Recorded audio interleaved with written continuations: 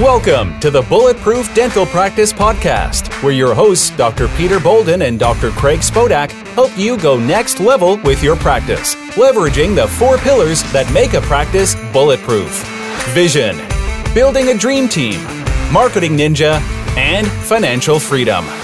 Now, let's get into it. Hey, everybody, and welcome back to another edition of the Bulletproof Dental Practice Podcast. I'm very excited today as I've got my dear friend, Dr. Uche, on with us, all the way from Toronto, Canada, another country, north of the border. Oh, yes. This is going to be good. This is going to be very good. I'm excited. I just want to say your full name because I just love saying it, but I'm going to say it in a Japanese accent because it does sound Japanese. Dr. Uche Odiatu. Hi. Yes. Arigato. Arigato. Hi. It is good to have you here. Randai. Yes. Yes. So Uche and I were lucky enough to meet each other through a mutual friend, and it was love at first sight. I am so enamored with what my man does for dentistry. He is not only a keynote speaker, but author and wellness expert. And I love the way you collapse the 2 different fields of overall holistic and whole wellness and dentistry. You see it as the contiguous line, as a contiguous field, and it's so cool that you're doing that. So great to have you here today, and we're just going to keep it relevant for all the dental listeners today. What drives you, Uche? Because I know you're filled with passion. So let's talk about that first. What drives you? So many things drive me. There's no one thing. You know, I've been a dentist for almost 30 years. Okay. I've been lifting weights since I was 14, so 40 years. I'm 180 pounds. I'm probably 10% body fat. I'm in my 50s. I have a 2-year-old, just turned 3 today. Oh, that's awesome. 1,500 active patients. I speak about 35 times a year. I'm in the office. I'll be in the office 4 days this week. I do yoga a couple times a week. I do weights 4 times a week. My cardio takes about 5 minutes. I do interval training. I love sharing my passion. I love igniting patients with excitement because so many people come to us fatalistically. Oh, I have lupus, or I'm diabetic, or my mom has cancer and I've been diagnosed with. And I'm like, you know what?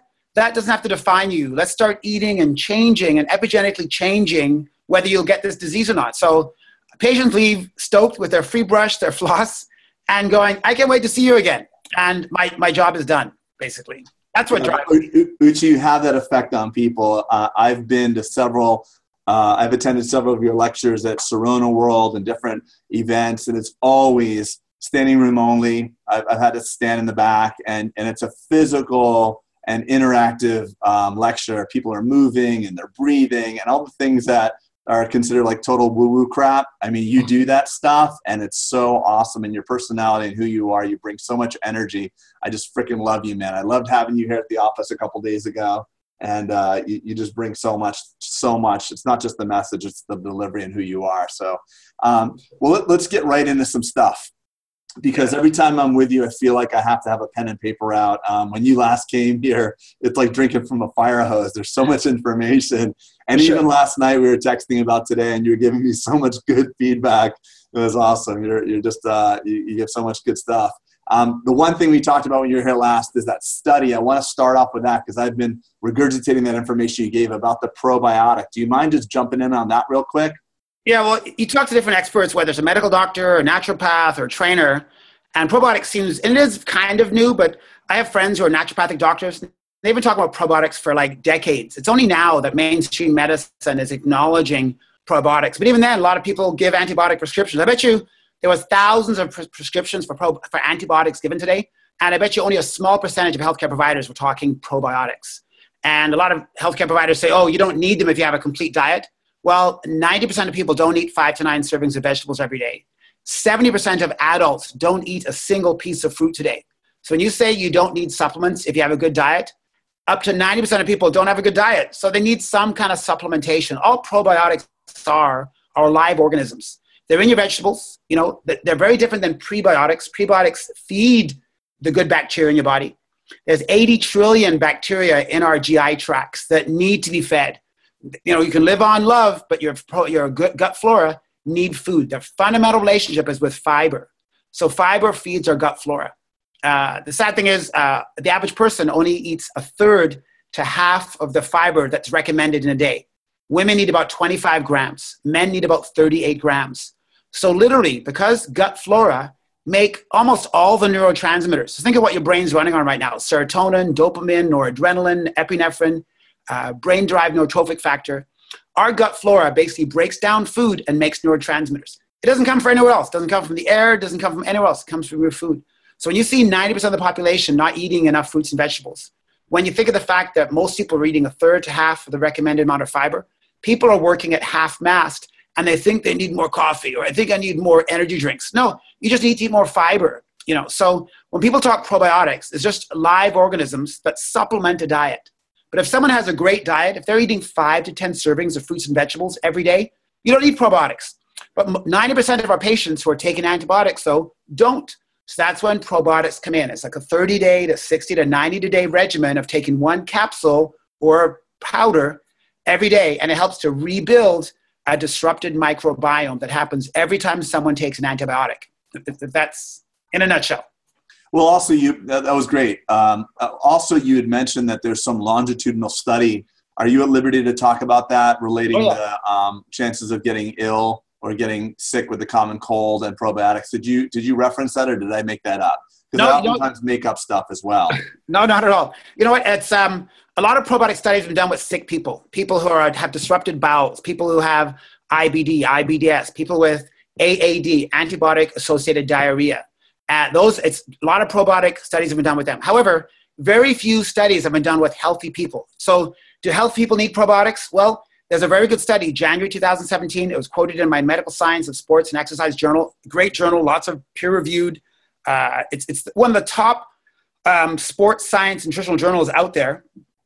And I don't have the exact study in front of me, but it was random, placebo, double-blind. There's very few studies, random, placebo-controlled, double-blind, because they're expensive. But they took 30 athletes, elite athletes, which notoriously overtrain. Like, think of people who are training. Carrie, my wife, used to train when she was competing at national sport. She was training anywhere from 3 to 6 hours every day. So elite athletes notoriously overtrain. So overtrained athletes often start getting run down, colds easy, upper respiratory tract infections, poor wound healing, higher pulse rates in the morning. They don't sleep well, runny nose, dry mouth, and a bunch of other symptoms of someone who has sympathetic nervous system overactivation. So 30 elite athletes training all winter. They took 15 of them and gave them a placebo mixture, a milk drink. The 15 control group got a probiotic beverage twice a day. So over this 14-week study during the wintertime, these elite overtraining athletes, the group that didn't have the probiotic, got sick scientifically significant more often than the group that had the probiotic milk beverage. And lactobacillus was the basis of the beverage. So half of the 30 people got this probiotic beverage. So after 14 weeks, they've actually shown in a placebo, double-blind, randomly assigned study, well-done study, they've showed that probiotics can help elite athletes not get upper respiratory tract infections. You're probably thinking, like, big deal, but 35,000 Americans die every year from the flu and cold. Yeah. 35,000. Off this year, it kicked my ass, man. I was literally coughing for like 80, 90 days. People thought it was like Black Death. Like, Peter was like, bro, we can't even do a podcast. Peter Bolden, by the way, you don't know, Dr. Bolden is the co-host of this podcast. He's gallivanting in the Turks and Caicos, kite surfing. Probably getting some good natural vitamin D and all that shit that you would have scientific research, but I call that rest and relaxation. But yeah, I got my ass kicked with the flu this year, and Peter was leaving like saying, like, you have to get that checked out. I got a chest x-ray and everything. So I know how crippling that can be. And I've been disseminating what you told me about that study to everyone, not with the level of intelligence that you just described it, but I just said, hey, take a probiotic. It doesn't matter which one. You don't have to go and get some fancy refrigerated one, just a pill. I happen to like, there's one called Align, A-L-I-G-N. I like that one too. Align, Ultimate Flora.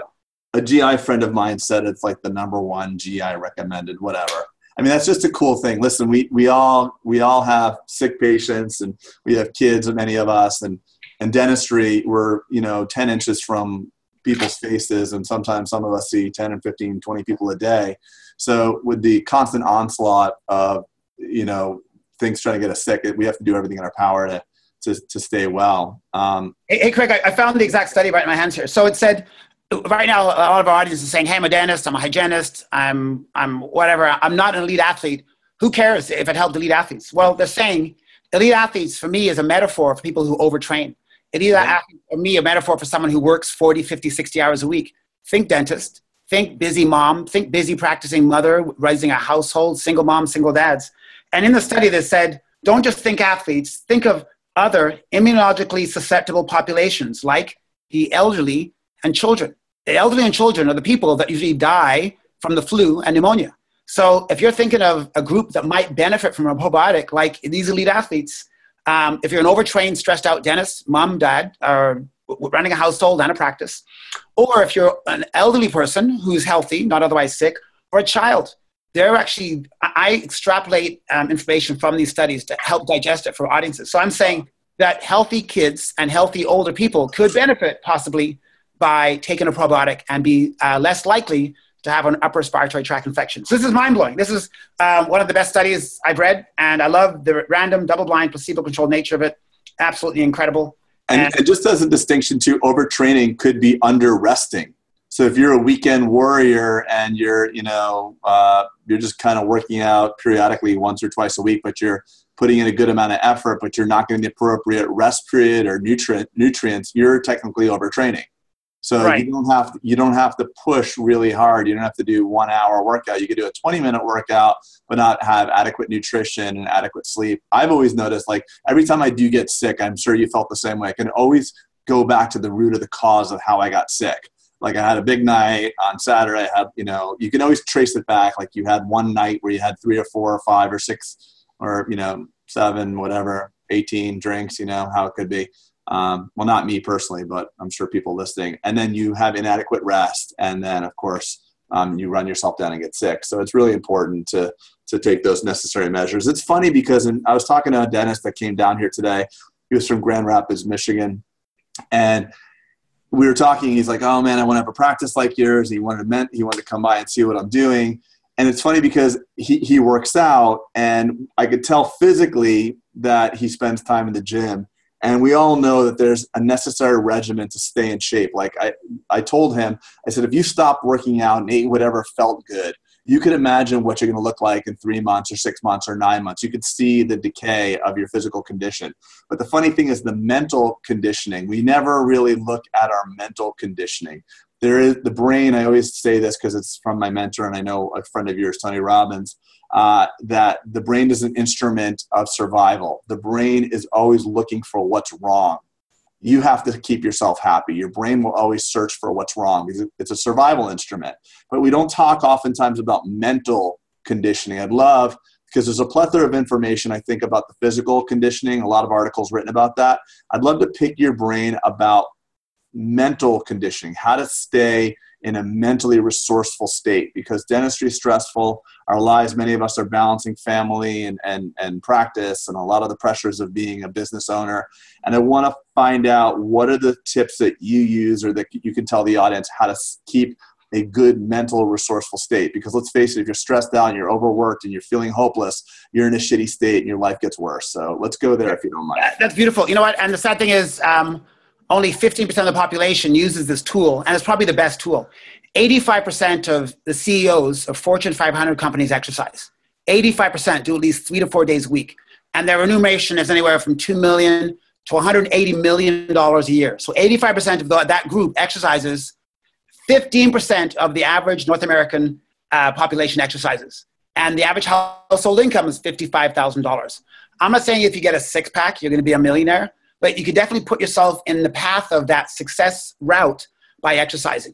And I'm always looking at why. I remember seeing this book in Smart Money magazine that said there's 5 steps to becoming a millionaire. This is a financial magazine. The number 1 step was get healthy. Oh, yeah. I started looking as to how come health gets you wealthy. And then I started thinking there must be some kind of stress response that's attenuated. Well, there's a study in 2012, Journal of Occupational Health, and it was quoted again in the American College of Sports Medicine. And they showed that firefighters, first responders, and police officers, those who are fit, have a more attenuated response to stress. Attenuated means they have less of a knee-jerk reaction. So knee-jerk reactions tire you out. Knee-jerk reactions where you lash out and attack, you're only good for 30 seconds of attacking, and then you're exhausted. Remember Muhammad Ali and George Foreman, the Rumble in the Jungle? Muhammad Ali wasn't the favorite to win. George Foreman was like 3 inches taller. His reach was half a foot longer. And Muhammad Ali kept coming to George Foreman and said, I'm going to make you my girlfriend. And then he came up to him and said, your mother's my girlfriend. And George Foreman was just lashing out, attack mode. And round 8, George Foreman had just unloaded everything. And he was basically just putty in Muhammad Ali's hands, and boom, boom, boom. The smaller athlete had him out because he basically wore the guy out. Yeah. So what they've shown is, so anytime you're angry and attack mode, it use up all your resources because their whole body just wants to survive. And you have about 30 seconds to run or fight. So think of the dentist day. Think of a police officer, firefighter, first responder. You get there, 4 criminals. You get there, house on fire.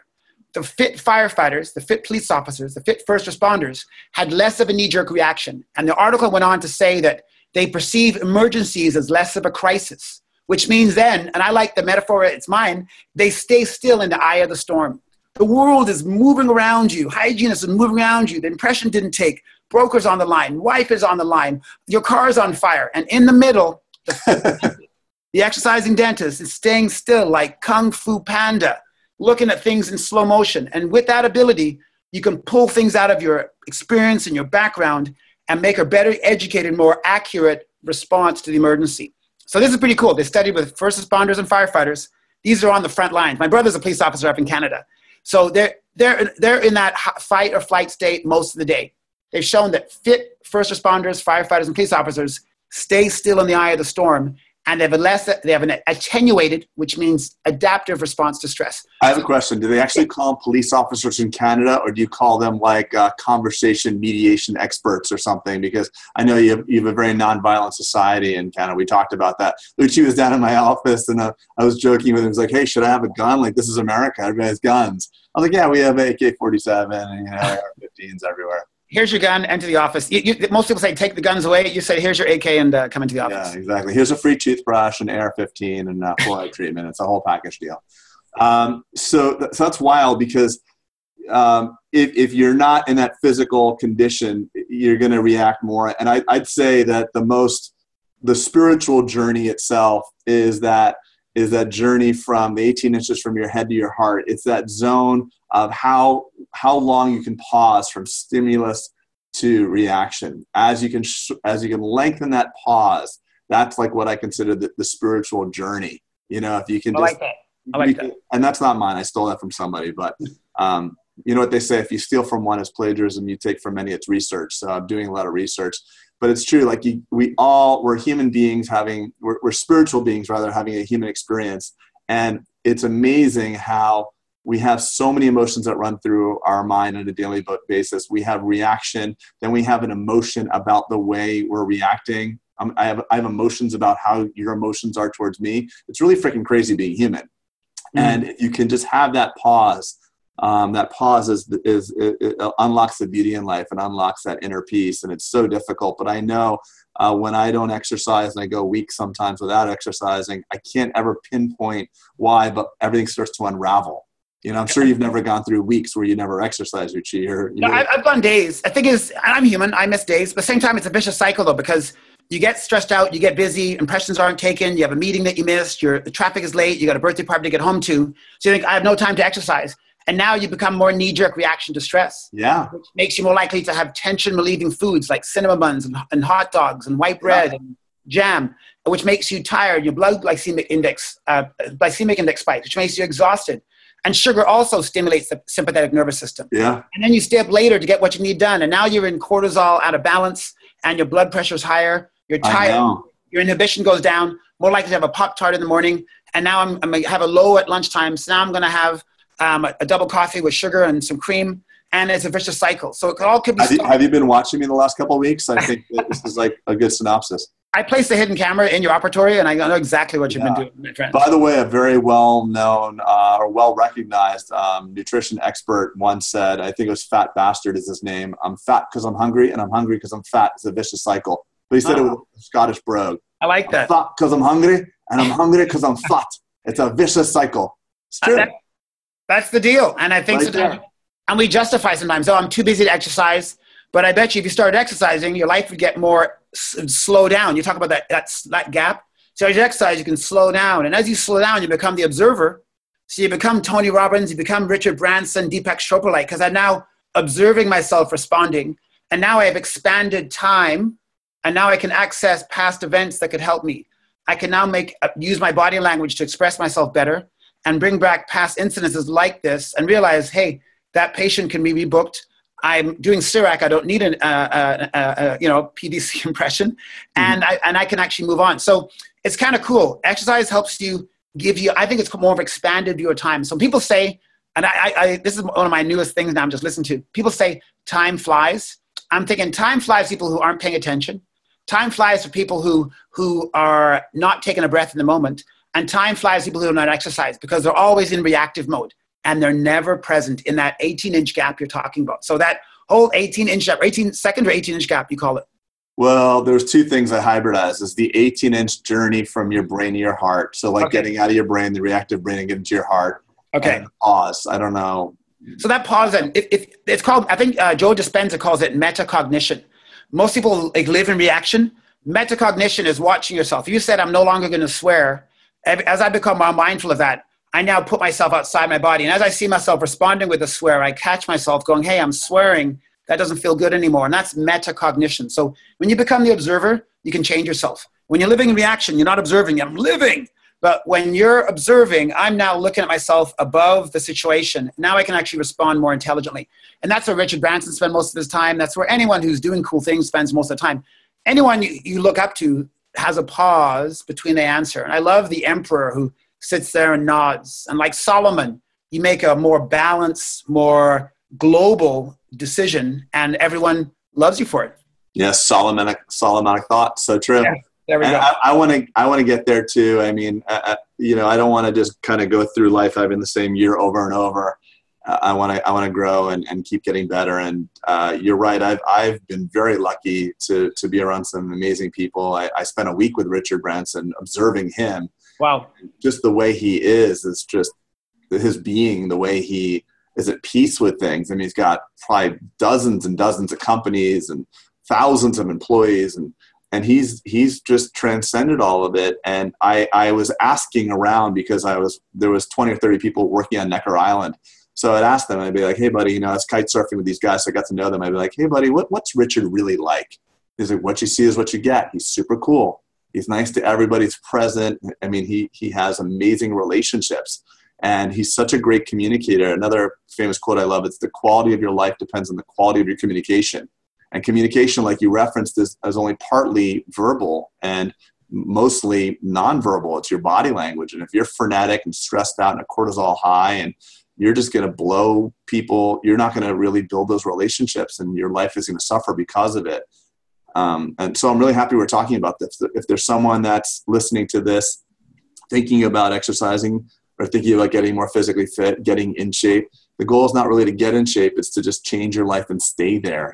This whole idea that I'm going to get in shape is that yo-yoing of paying attention or not. It's really important. Looking at you and your biceps inspires me. I'm ready to pump some iron here. That's what I'm for. I am seed. I am catalyst. I am effervescent. I am supporting reigniting your passion for exercise. I'm ignited. Let's ignite some more people. So let's get into the cognitive part now.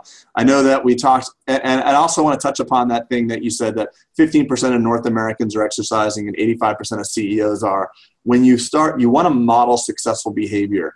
If you see someone kicking ass and doing it well and living a fulfilled, enjoyable life, see what they're doing. That's positive psychology. Finding out what's wrong with you, negative psychology or therapy, or whatever you call it, trying to dive into your problems is really not going to lead you to any great fulfillment or happiness. Model successful people. And everybody, all those people that we talked about, Richard included, I would wake up on Necker Island. He would be up at 4:30 kite surfing at the crack of dawn. I mean, he played 3 hours of tennis. He's 67 years old. Uchi had put him up against you. His endurance is phenomenal. Sure. Tony Robbins waking up crack of dawn, jumping in a cold plunge pool to shock his body, 52-degree cold water. I mean, geez, Florida, the cold water here, when I put it on cold, is probably 70, and that hurts for me. So these people are willing to do the standard that they wish to live their life at is so high. They're just willing to endure what it takes. They're willing to have, the pain, I guess, working out is pain, jumping in a cold plunge pool is pain, but that gives them the context for their joy and the benefit that they have. So that if you're willing to do what they're willing to do, you're able to have the life that they're able to have as well. So let's talk about the cognitive now. So what are the practices? Because we were texting late night last night. I was telling you I was stressed about something, and you were giving me some really good feedback about getting your headspace in the right place. Mm-hmm. So dive into that if you don't mind. Okay, foundational. People think I got to get my neurotransmitters right. Serotonin, the lack thereof, depression is the number one reason for long-term disability in the United States. Depression is, for all intents and purposes, people who are depressed have very low serotonin. GI doctors now, gastroenterologists, Emran Mayer in the book called The Mind-Gut Connection, Robin Chutkin, gastroenterologist, Microbiome Solution, these are brand new books, said that up to 90% of our serotonin is made. And I remember I asked one of my psychiatrist patients, I said, where's serotonin made? And he pointed to his head. And I said, no, 90% of serotonin is made in your gut. And he goes, no way. It's made in your stomach. Oh, wow. If 90% is made in my stomach, I wonder where my serotonin comes from. Food. So if 90% of people aren't eating enough fruits and vegetables, if the average person's eating only a third to half the fiber, and your gut flora, their fundamental number one food is not protein, it's not fat, it's fiber, cheap fiber. And if they're not exercising, they've shown that people who exercise have more diverse flora. So if 85% of people aren't exercising, so right away, exercise increases diversifies the gut flora. So if you hold everything else constant, they've shown that exercisers have more diverse flora. So if I'm an exerciser, one of the reasons that helps me live longer is my diversity. Diverse flora means I can eat and attack anything. If someone's sedentary, like 85% of our population, they're working with one hand tied behind their back. But you can stack on good sleep, you can stack on fruit and vegetables, but exercise is an independent factor that affects your gut flora. And gut flora now rules the house. Scientific American in 2015 said, the new information about the human microbiome, what's going on in your gut, is going to shake the very foundation of medicine and shake the very foundation of nutrition. Wow. So when I'm thinking neurotransmitter health, when I'm thinking brain health, you think, ooch, if I wanted to be smarter, you'd probably read more books. You'd probably meditate. No, I'd want to have a good freaking meal of fiber and food to feed my gut flora because up to 90% of my neurotransmitters are made in my stomach. I'd also want to exercise. John Ratey, he's a psychiatrist, so prescribing medication, counseling. Yeah, Harvard, he's drugs, not hugs. There you go. So he's giving, either surgical intervention, electroconvulsive therapy, or psychiatric meds. He said, exercise balances and brings homeostasis to every one of your neurotransmitters. So I'm thinking, if I want to get smarter and have more cognitive functioning, I'm going to exercise regularly and I'm going to eat more fiber. Nothing to do with books, nothing to do with going to Tufts or Harvard. It's to do with eating fiber, so cheap vegetables and grains if you can tolerate them, and probably a daily exercise habit. That's how I get smarter. I always say exercise is the great equalizer. If you have two people of equal clinical skill and one doesn't exercise, the exercise will always outperform the exercise. I don't care if you went to Harvard or Tufts. If you exercise and you're competing clinically against a non-exerciser, the exercise will always outperform. The number one reason is because they have this neurotransmitter called BDNF, brain-derived neurotrophic factor. And it's one of the hundreds of myokines that gets released by your muscles when you move. So only 15% of the population moves regularly. So they have more BDNF, which acts as an aid to communication between your neurons, and it encourages neuroplasticity and learning. So if I want to be smarter, I'm going to exercise and I'm going to eat more fiber. I didn't talk about reading a book or going to Harvard. I'm saying exercise and eating more fiber. Is this not insane? It's mind-boggling. It's funny, as you were talking, there's this thought that all emotion comes from motion. So there's a physiology to happiness. There's a physiology to sadness. You can pick someone that's kind of down and depressed, shoulders rolled forward, and that person's upset versus someone that's standing more straight up and shoulders back and things like that. And if you notice, we both have young kids. Your kid turned 3 today, and mine are 5 and 8. But kids move they're just constantly moving. I watch my son; he's just kind of moving. He's he's just constantly moving, and so that movement that affects your state so much, and that actually can put you in a more emotionally positive vibe or a more emotionally positive state just by your movement. I mean, people feel better when you shake up your physiologic state. I know when I see you at the office, you're moving around, you'll just bang out some push-ups or do things like that. But yet we're taught as little kids, the minute the kid goes to elementary school, it's like, sit still, stop moving, stop fidgeting, stop fidgeting. So like, we're almost born with an innate understanding to move and kids are excitable. And I don't believe that matures out of you. I think we beat that out of our children. We start acting like adults. I think sometimes, act mature, sit still. Well, if you want to grow old, sit still. If you want to accelerate the aging process, sit still. If you want to get chubbier, sit still. If you want to not breathe as deep, sit still. If you want to have less neurotransmitters, sit still. So I think it's made to make people obedient. But so you need someone in society to be obedient, right? There can't be 7 billion leaders in the world. So my mom always said this, not everyone can be a brain surgeon. You need all aspects of people. You need someone to work in the mind. You need someone to drive the truck. You need someone to drive the cab, or maybe not with Uber anymore. But I think at some point, though, if you want to lead, whether a dental office or a community or a nation, you need to do the things that increases energy and have an abundant thinking and have good reaction to stress. So exercise, fiber. And you're thinking, Ooch, when do you start reading biographies of other leaders? I don't know. I put that after. I'd rather, if I'm having an interview like today, if I'm having an interview, I'll do a 5-minute interval training workout. So all 600 muscles release hundreds of myokines. Myokines are chemical compounds that are released from muscles when they're moving. They've only discovered these since the last 6 years. This is brand new stuff that most dentists would not have heard. So myokines, like adipokines, adipose and adipose tissue, get released from body fat. They get released by the slow drip of fat all day long. And if someone's 25, 30% fat, like 30% fat thinks, oh, I'm only 30% fat. That person's 1/3 fat, like 1/3 fat. And my cadaver in dental school was like 40% body fat. It freaked me out. There's so much. I'm almost half fat. Like, put me on a fry pat and put me between 2 buns and serve me. I'm thinking, if you want to lead a country, if you want to lead a community, if you want to lead your office, you got to get in shape so you have less of a reactive mind, have more of a Solomon-like thinking. You want to exercise so you have more BDNF, brain-derived neurotrophic factor, which enhances learning, whole brain learning, enhances neuroplasticity and memory and communication between all 100 billion neurons. And you have to eat fiber. Like, people think, Ooch, why talk fiber? But remember I said gut flora, they have a foundational relationship with fiber. So I started eating more fiber about 8 months ago. I am so lean and jacked right now. It's crazy. And fiber's cheap. Fiber, like whole grain bread and vegetables, are so cheap. It's not meat. It's not grass-fed chicken. There you go, fruit. And that leads to one of the biggest myths in the possible. I know, I'm on my Facebook page. I post about 3 or 4 times a day. The minute I mention fruit is good for you, or that fruit has fiber, I always get 2 or 3 people going, fruit is full of sugar. Yeah, but that sugar comes with nature, packaged with fiber. And the fiber... Bound to pectin. If it's bound to pectin, it goes right through you. If it's fruit, fiber. Your body doesn't spike blood sugar. No one's ever gotten fat on bananas. Elvis Presley didn't die from too many oranges and apples. John Candy didn't overdose with cherries and grapes. John Belushi didn't die from grapes and candy.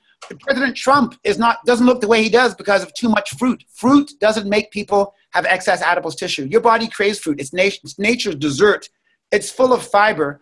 And I saw there's a really good study. It's called The Global Burden of Disease, written up in The Lancet in 2012. And it columnized all the preventable modifiable risk factors that kill people. The number one thing that's modifiable that kills people worldwide is high blood pressure. 9 million people die every year of high blood pressure. That's 20,000 people worldwide die from high blood pressure every day. The second biggest one, the thing that actually could help you not die, they said 4.5 million people worldwide. And this is not my knowledge. So all people on Facebook go, oh, Ooch, there you go. Ooch talks about fruit again. Fruit is bad for you. It has 4.5 million people die worldwide every year because they don't have enough fruit in their diet. And this is not my research. They looked at 488 scientists from 50 institutions from 100,000 articles. 100,000 articles. So 4.5 million people die worldwide every year because of lack of fruit. So I eat 3 and 4 pieces a day, Facebook friends. And, I've really let myself go. I'm totally right now. I'm so edematous. I'm swollen with body fat, I think in America they call us swole. You're swole. That's awesome. That's so cool. Fruit gets me excited, man. No, I know you're freaking excited. I love it. 3 and 4 pieces a day. I say 6 to 9 servings of fruits and vegetables every day. I'm 180. I'm 55. I've got 9% body fat. You know, people don't ask me, people will never ask me, are those my grandkids, you know? Time, it's our most important asset. And I want to thank you for using your time to listen to the Bulletproof Dental Practice podcast. Also want to encourage you to do 2 things right now. Take out your phone, text the word bulletproof to the number 345345. What that's going to do is put you on our, for lack of better words, a mailing list that's going to send out text messaging and email just whenever we have announcements, whether it's the Bulletproof Summit that's coming up in October, a book launch, or just giving access to some private stuff that's inside the Bulletproof community. So I encourage you to just take 2 seconds and whip that out and text it to us. Again, text the word bulletproof to 345345. Secondly, please, if you're loving the podcast, go ahead and click on your phone again and click on the review and review us in iTunes.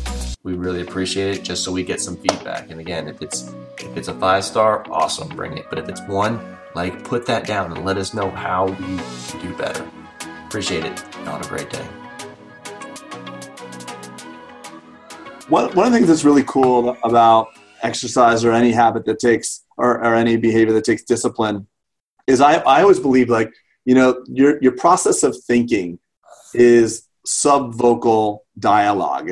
It's you're having a conversation at any given moment with yourself. Like the way you're thinking right now, you're like, oh, I got to leave. I got the kids. I got to pick up the kids. Should I work out? Should I do this? Like who's asking the questions and who is answering in your mind? So there's an observer in your brain and there's the doer. We're constantly having this conversation. And when you honor a commitment to yourself, when you respect yourself enough to get up or leave work and actually go work out, you're honoring a commitment, and that sense of discipline over and over, you learn to trust yourself versus breaking your commitments. Like, I really should get in better shape. I should do this. I should do that. Like, you should all over yourself, basically. When you honor your commitment to say, I'm going to get an epic physical condition or amazing physical condition, and you actually do it, you're bolstering that self-confidence. You're honoring that commitment. And also, you can't buy your condition. So you could buy a fancy watch, this is a Garmin, or you could buy a fancy car, and you could just be, an affluent person to buy something like that. When people look at you and you're in great physical condition, you can't buy that. That's an expression to the world of your standard of how you wish to hold the respect you have for your body. Mm-hmm. You can't buy it. You can buy pec implants, but you can't look. They never look good. You end up on that show called Botched. You can't buy pec implants. It never looks good. It never looks good. Yeah. So it's honoring that commitment, and everybody wants to know, like, what's the secret to success, or everybody looks at success as some cataclysmic event, like not cataclysmic event, but grand event that happens where you become successful. And they look at failure as that cataclysmic event. But really, it's the series of small, incremental successes that are compounded on daily.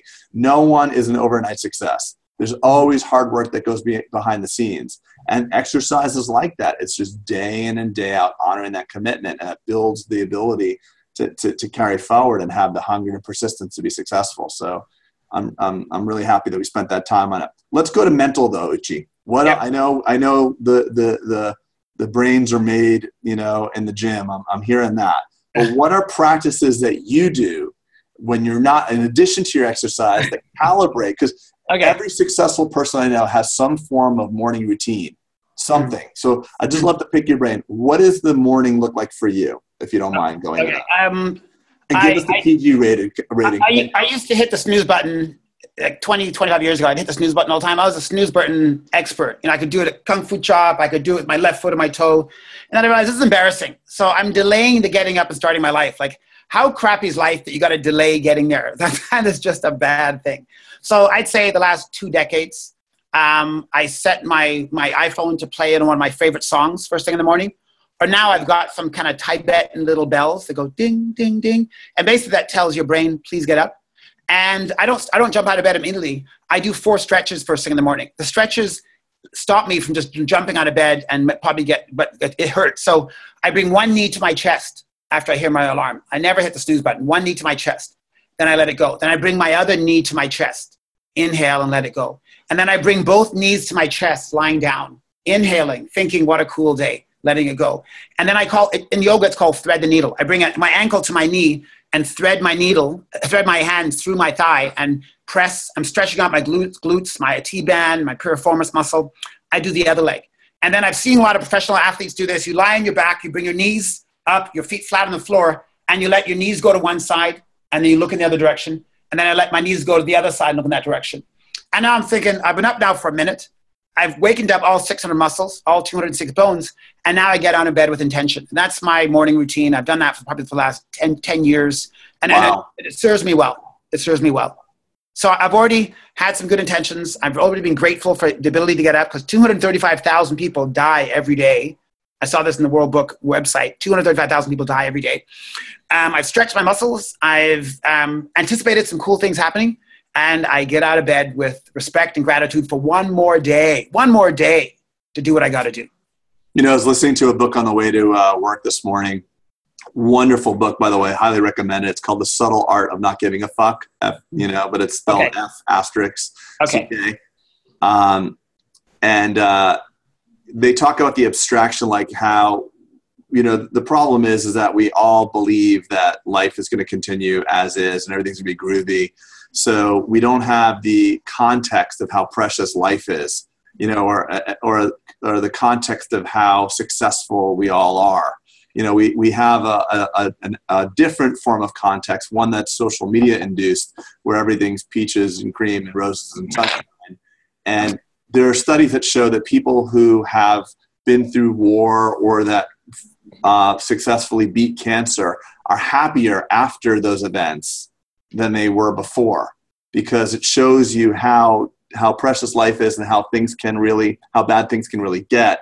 And it's funny because, if something happened to any one of us, God forbid, and whatever you're complaining about this week and something catastrophic happened, you would gladly go back to the week prior where you're just complaining that your hygienist quit or that, Delta Dental changed the reimbursement or whatever, what have you. The living is right now, and things, if you're healthy, and God willing, everybody is healthy that's listening, you've got life made. It's literally made. But as human beings, we're, always searching for what's wrong. The brain is that instrument that's always looking for what's wrong. That brain is a 2 million year old survival instrument. Is that wrong? Is that person trying to kill me? Is there a saber-toothed tiger? Is that person going to quit? Are they trying to cheat me? And that negative, insidious negative thing that comes out of the brain is something that needs to be counteracted consciously. So most of the successful people I know have a morning routine. Unfortunately, my morning routine sometimes is fairly frenetic. And I know better. I've read books. I've seen people that have awesome morning routines. It's no surprise to me that you have one. Mm-hmm. I've studied people, and everybody that's fulfilled and kicking ass in life, more often than not, they exercise and they have a routine. So, well, you know what? A big part, I think, of that is when you talk about those questions you're asking, am I happy? Am I happy? Am I happy? Does this make me happy? Am I really happy now?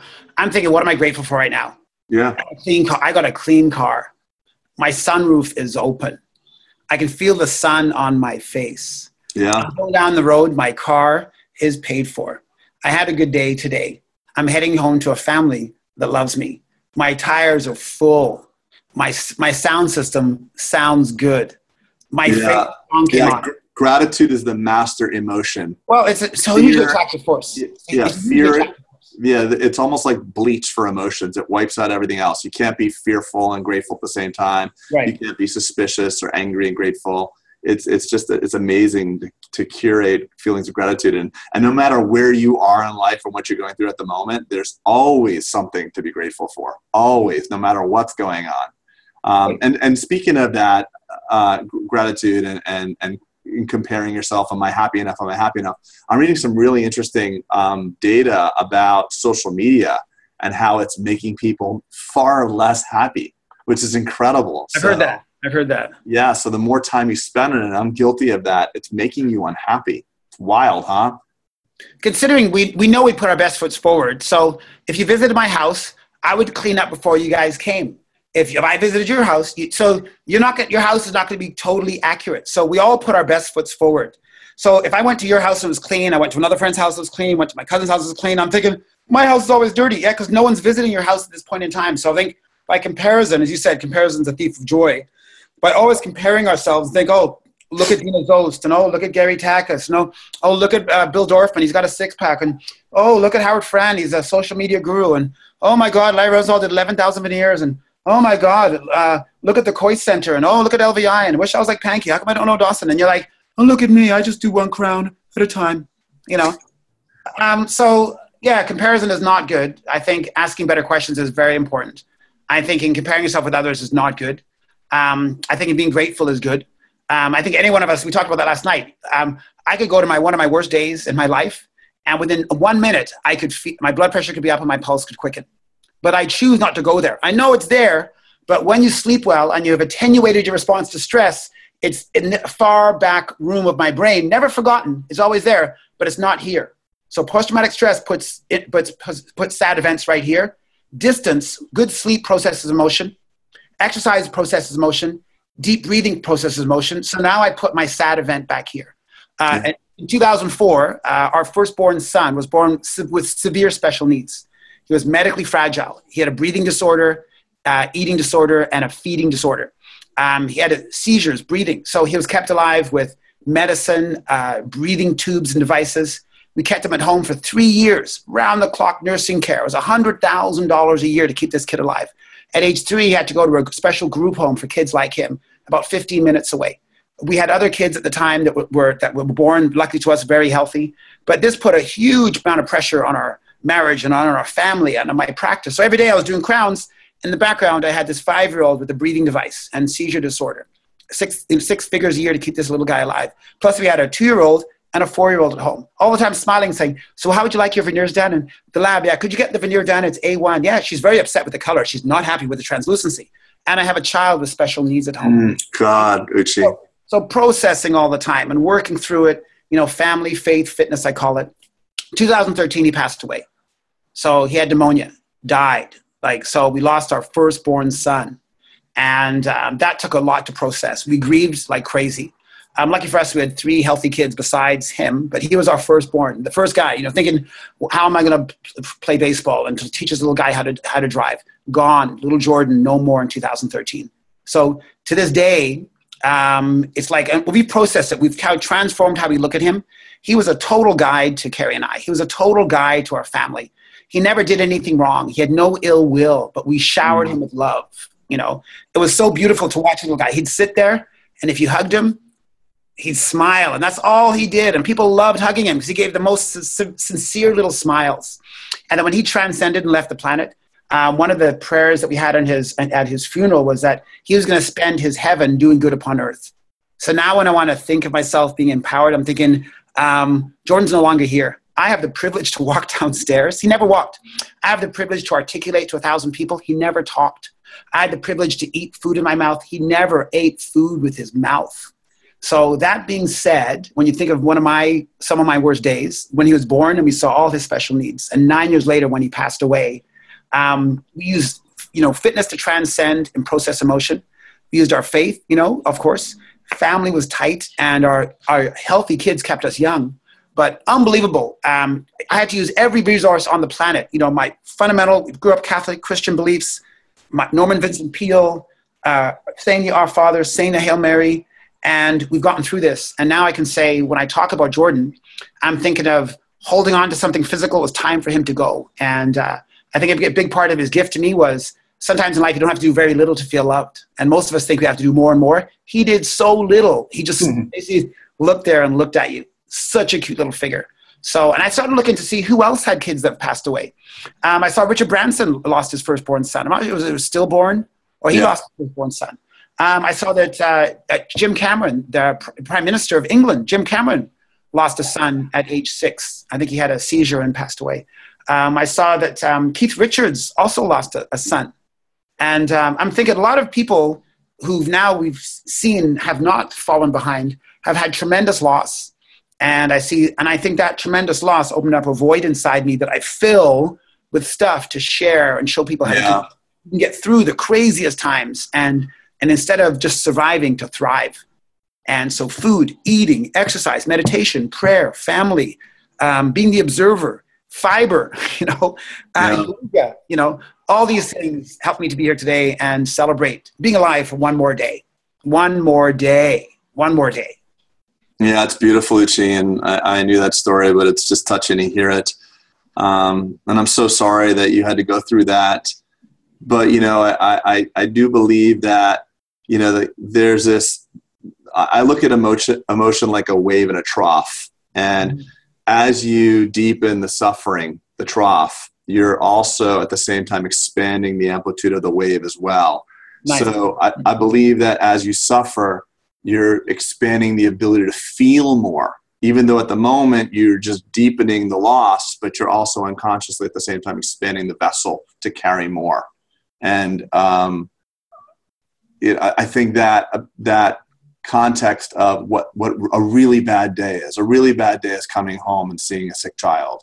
Mm-hmm. And when you see the lady bitching about the veneer, you can dissociate from it a little bit. Mm-hmm. And we all have a part of us that's the bitchy lady talking about a veneer. Mm-hmm. I have something very interesting that happened recently. I was at an event, and I got put in a special area because a friend of mine moved me up to a special section of this event.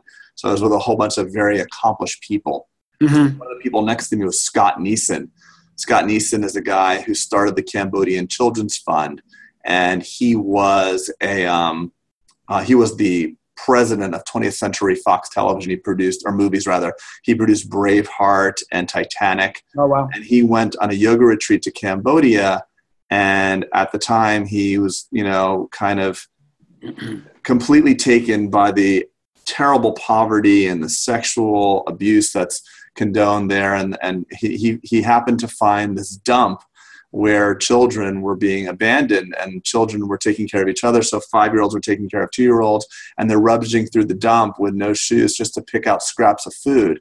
And he's there and he's like, I can't believe this is going on. This is on planet Earth. These are my fellow human beings that are living in this condition. And he happens to take a call from a very well-known actress who gets on the sat phone and says, Scott, I've worked really hard my entire life. I don't know why you find it so difficult, why you find it that you have to make my life so difficult. I'm getting on the private jet right now, and it's very explicitly defined in my contract that the thread count of the sheets on the jet should be blah, blah. And I don't know why you're making my life so hard. And at that moment, he had this total epiphany of like, I'm living in LA. I'm the president of a major motion picture network, and I've got no reality of what's the human suffering going on. And he sold his cars and he gave up his position, and he went to go live in Cambodia on the dump. And now he runs the Cambodian Children's Fund, and I'm proud to say he's my friend. He's put several people through Stanford even. He's taken these kids that are growing up in the most terrible conditions, and I've seen pictures that I can't unsee from what he's seen. And it's that, but we need that, because you say comparison is the thief of joy. It's because we oftentimes upwardly compare. We don't compare with the average. When you feel poor, you don't feel like you're making enough money. To be top 1% on the planet, you need to make like $18,000 or $20,000 per year. Mm-hmm. I mean, to be top 1% in the United States, you might need to make $300,000 or $400,000, but that's to compare yourself to the richest country in the world. Mm-hmm. And we suffer unnecessarily because we're always comparing upward. But if you spun the globe at random and dropped your finger there and were dropped there, like if you were teleported there, chances are you'd have no running water or no proper toilet or no clean water. And you'd run back to this country or run back to where most of us live and thank your lucky stars that you're blessed enough to be where we are. Mm-hmm. And that's the human dilemma, being conscious of your situation and not being emotionally reactive, and being globally conscious, being the observer. Mm-hmm. And for those people that are listening that really are complaining and have nothing to feel grateful about, just don't be so myopic and be a little bit broader. And I'm saying this not only as advice for everybody else, but for advice for me to heed as well. because I suffer unnecessarily. I had a guy from Grand Rapids like, oh my God, I want to be like you. Look at this practice. It's amazing. You've made it. I'm like, bro, I haven't made anything. I'm the same spot. I'm still human. I'm still suffering. I still have moments where I don't feel good. I don't feel worthy. I don't feel that things are going well. We suffer. We invent our problems sometimes. So I think it's really important for all of us to have that level of transparency especially in our profession, because it's hard, and we're all very blessed to have what we have, even for those of us who believe they're suffering. So I think this was really cool that you shared that. And my pleasure. Yeah, really cool, man. So that was a lot. We covered a lot of ground. I hope that was valuable for people. What's one piece of advice beyond fiber, beyond exercising, beyond gratitude, beyond everything, all that beautiful value that you added today? What's one parting piece of advice that you'd love to impart to our listeners? What's one thing that you could tell them as well? Well, I'm a gentle coach. I'm a gentle lecturer. I tell people that there's one thing you could do in the next 24 hours once you hear this podcast. Don't wait till Monday. Don't wait till next week. Don't wait till next New Year's. Take action on one little thing that resonated with you. There's one thing that resonated with one of your 110 trillion cells. Take action on it. Is it one piece of fruit? Cool. Celebrate. If it's being grateful more often, celebrate. If it's read a book, celebrate. If it's go to a lecture, celebrate. Is it exercising? Celebrate. Is it buying a pair of shoes? Celebrate. Just celebrate. So I'm saying take action on one thing. That's my one thing. Don't analyze it, because this is annoying. Knowledge is not power. I think taking action is the ultimate showing or manifestation of learning something. A lot of people have it here, even have it in here. It never makes it to their feet. So take action on one thing that resonated with one of your 100 trillion cells, and make it easy. But eat one more piece of fruit tomorrow that you wouldn't have eaten than today. Yes. And celebrate. I can jump up and down and go, whoa, I'm a fruit eater. I'm a fiber king. My gut flora is singing. And that'll be cool. So celebrate by having taken action on one thing. That's the one thing I could share. That's awesome. That's awesome. There's that quote, knowledge is not power, execution is power. Mm-hmm. Love it. Knowledge is potential power. You got to make it happen. So if Uchi or I said something today, I agree with that. Take massive action, eating one piece of fruit, small successes. I think that's awesome. Get up. And exercise doesn't have to be that elaborate. Everybody's like, oh, I have to go to, Sports Authority and get a headband. And you could just do air squats. You could just literally move around in your chair, anything. Right. Stand. Yeah. Exactly. And if people want, I have a bunch of different things I send out, just Word documents. I have a 5-page workout called Exercise When Less is More. So it's a 5-page article I wrote on how to make interval training. Interval training is the science of the 5 minutes of alternating intensity on a treadmill or a stationary bike is better for you than 1 hour of steady state training. So 1 hour of steady state training, it's like Vanilla Ice from the 90s. It's so 1990s. If you love it, do it. If you're running long distance marathons, that's what you got to train. But if you're a time-starved dentist, 5 minutes is all you need. And it's better for you. It'll increase your max VO2. It'll increase your cardiorespiratory fitness faster and more efficiently than steady state training. So I have a 5-page article I could leave on your site or the podcast so people could download that if they want, and I'll send that to you as a Word document. Okay, that's awesome. We'll put a link in the show notes about that. But also, just want to let people know where they can get more of you, because literally I've listened to you for tens and tens of hours, and every time I get something new. So I want to thank you for being you. You can actually go to his website, which I like to call it druchi.com, but it's really www.druche.com. That's druche.com, and we'll have that in the show notes as well. Uchi, you're a freaking force of nature. I feel blessed to call you my friend, and thank you for imparting all the knowledge and extending the friendship to all these people that are listening to the podcast. We all really appreciate what you do and your energy and your heart. You're awesome. I am Dental Kung Fu Panda. Yeah, you don't want to be Kung Fu Panda, by the way, Uchi. He's like a fat blob. You want to be like the... I am also paradoxical, so I am still Kung Fu Panda. Okay. I am paradoxical. Exactly. All right, Uchi, good stuff, man. Thank you so much. I know you're busy, and really appreciate you spending the time here with us today. Pleasure. Awesome, buddy. Thank you. Thanks for listening to the Bulletproof Dental Practice Podcast. We'd love to hear your thoughts about this episode. Please rate and review us on iTunes or your favorite podcast source. Check out bulletproofdentalpractice.com for video interviews and text Bulletproof to 345-345 to stay connected to us for special announcements. Have a great day.